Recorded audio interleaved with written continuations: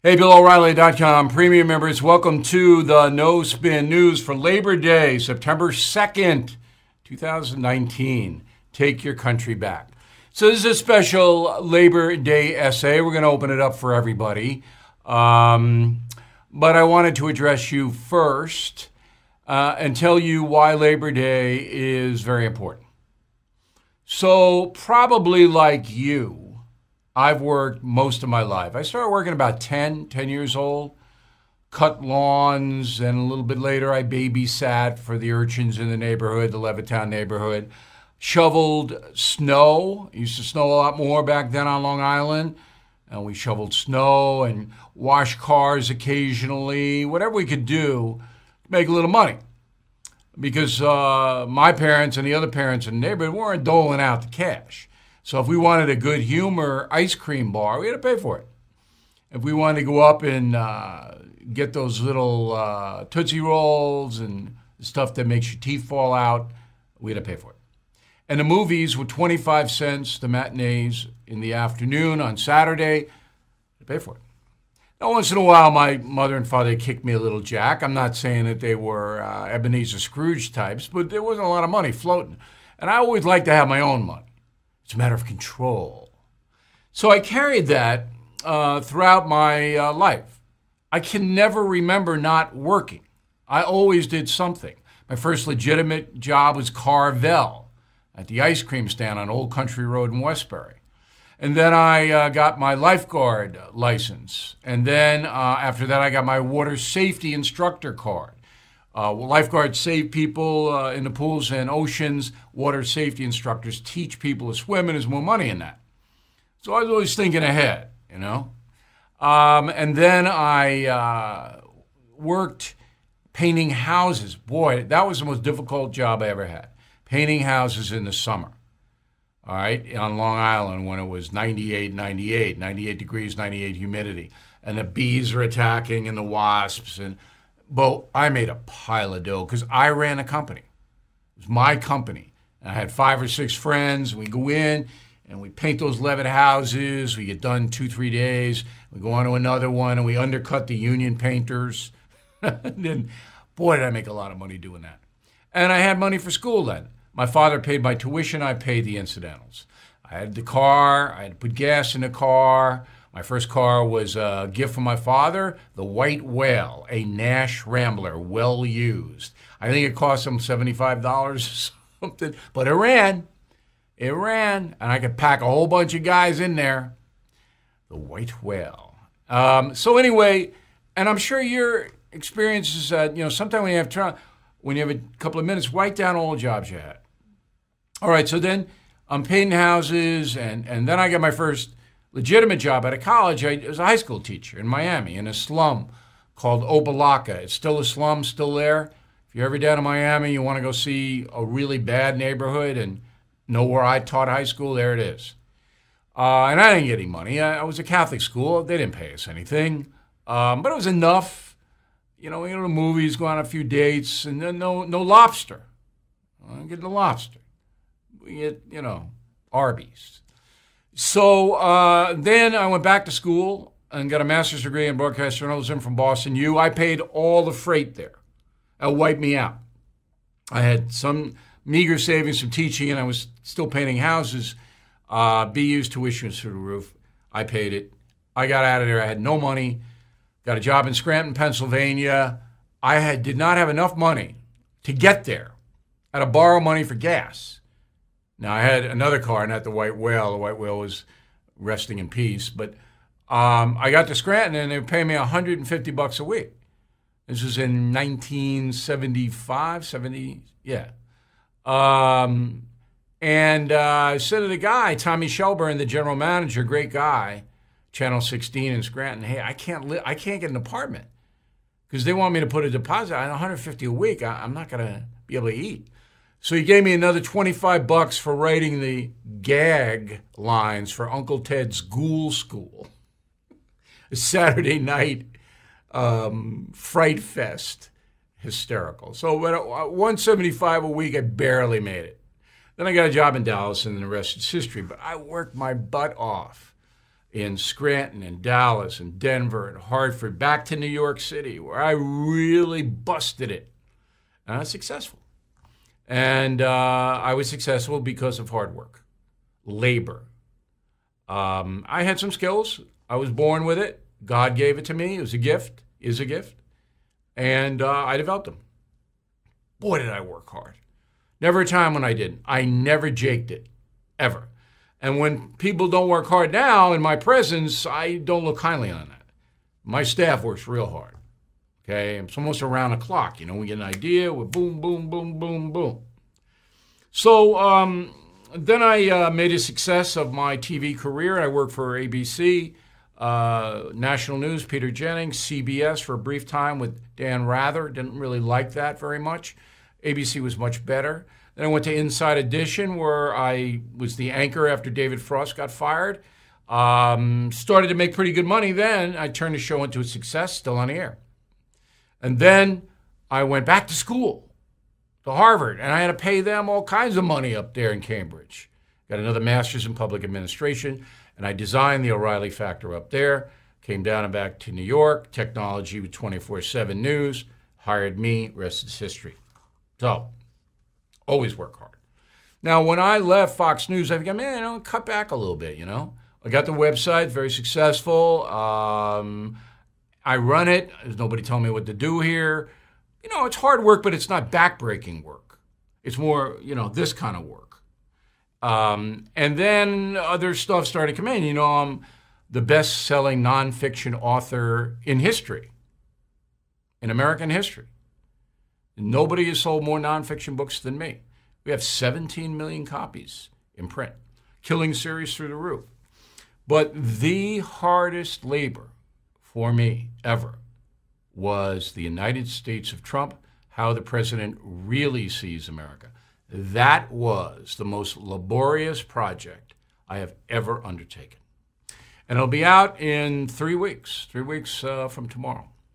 And why it was so difficult was I didn't have a co-author. Martin Dugard helped me out on research, but I wrote every word. I write the killing books in conjunction with Marty, so it's a partnership. But here, every word is mine. But that's not what the real hard part of it was. All the research I was getting from Marty and everybody else was bogus. It wasn't true. And I say that in the introduction of the book. So it starts to funnel in. I'm looking at it and I'm going, I've known this guy for 30 years. It doesn't ring true to me. I had to report the book as well as write the book. I had to go to everybody. No anonymous sources. So I had to get them all on the record, and a lot of people didn't want to go on the record, so I didn't use them. But I got enough people close to President Trump that I think you'll see that you'll get information from this book you never heard before. But it was really a bear to write it. It really was hard work. And there were times I'm going, okay, I got to do the website. We got a growing radio phenomenon called the O'Reilly Update. We're approaching 200 affiliates in less than 6 months, unheard of. The thing is just exploding. We'll soon be on in New York City. We just signed a deal with Boston. It's San Diego's got us, Charlotte's got us, Baltimore's got us, Atlanta's got us. Everybody's got us. So next year, it's going to be, 400 stations? And good, it's good. But I got a good staff. It's not hard work, it's this work. But this Trump book was hard work. And I'm saying to myself, when I was writing it, in between the bad words, because I had to change so many things. This isn't true, that's not true, the person isn't telling, it's exaggerating, whatever it may be. Okay, I'm saying to myself, is it worth it? Is it worth it? I got 2 more killing books, one's already written. Do I really need this Trump book? And financially, I didn't need it, but I am so appalled at what is happening in this country. I am so angry with all, fake news. Okay, it's just untrue. Most of the stuff surrounding Donald Trump. Interestingly enough, some of the stuff that people praise him for isn't true. It's not all the negative stuff. Some of the stuff that people, like People Magazine, for example, said good about him, not true. So I'm sitting there going, all right. So I did it, and I really worked hard on it. And I delivered it on time. Very important for an author. The editing process wasn't much because we edited pretty severely ourselves. That's always what we do, so that the publisher didn't have to do a lot of work. And I'm very, very proud of the book. Now, I'm going to get killed. You're going to hear smears, O'Reilly this, O'Reilly that. We're prepared for it.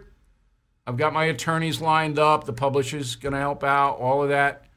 But we know, because the Trump book doesn't slaughter the president, that the Trump haters are going to try to discredit the book and me. Now, they've been successful before. I don't think they're going to be successful this time. We're going to fight back. But I hope that doesn't happen. I hope it doesn't happen. I'm not relishing that. All right? I don't want that confrontation. What I want is honest Americans. Buy the book, read the book, and then tell me what you think. If you have any questions at all, I'll answer them on the spot. We're going to do some media. We're not going to do the dishonest media. Not going to do it. But I'll be around. You'll see me. On the O'Reilly Update on the radio, we'll be doing a bunch of stuff. We're going to do 4 shows. We're going to do Phoenix. We're going to do Boston. We're going to do Long Island. And we're going to do Palm Springs, California. If those shows are successful, shows are called Understanding Trump. If they're successful, we'll do more. So we're going to get the word out.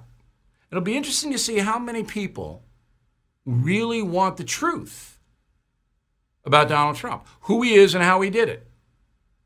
How he did it. Because it's a stair step. Once you start the ride, you're not going to want to get off it. The few people who have read the book in advance, all of them say, couldn't put it down. Stayed up all night. And a lot of the killing books are like that. I gave it to some people who despise Donald Trump. I gave the book, just a few. They didn't like it. They didn't like the book. It's not that they didn't like the storyline or the writing, or they just don't like it because they don't like him. And because it doesn't go into trying to hurt him, they don't like it. Now, they told me that in varying ways. It was amusing to hear it. I was just happy they read the book. Doesn't matter to me, all right? But I did an experiment. I gave it to some people who love Trump, and I gave it to some people who despise Trump. Not many. One guy who loves Trump said, "Oh, you really want to go that deeply into his father?" And I said, yeah. Fred Trump was the biggest influence on Donald Trump. By far. Nobody even comes close. And Fred Trump's story is fascinating. And how he and Donald Trump interacted is an amazing piece of history.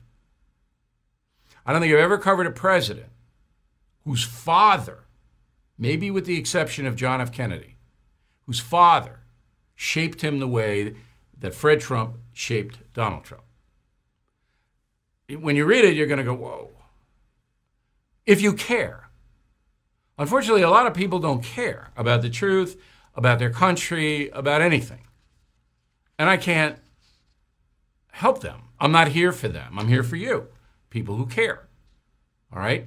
So I want you to read The United States of Trump, and I want you to be tough on me if you see something you don't understand or you don't like. You're not going to be able to say it's wrong. You're not going to be able to do that. Everything in the book is rock solid. And I insisted that the publisher pay three different proofreaders and fact checkers, all of whom had different views of life, and they didn't interact. They don't know each other. Because I don't want anything in this book that's not true. And it was interesting to see their reactions. The far left guy that we hired, and I wanted to hire a far left guy, he came back with no criticisms about the facts at all, none. But he came back with all this ideology. And I'm going, there's no ideology in the book. It's not about ideology. There's no ideology in the book. There's no liberal conservative in the book. It's a history book. It's like killing Lincoln. No ideology in killing Lincoln. It's about Lincoln, not politics. There is some politics in the Trump book because of Hillary Clinton, a lot of it on her and him, interacting. They were buds at one time. Hillary and Don were like this. It's hysterical. So anyway, getting back to Labor Day, I believe that hard work pays off. I don't know if this book is going to be as big a seller as my Killing books. I don't know.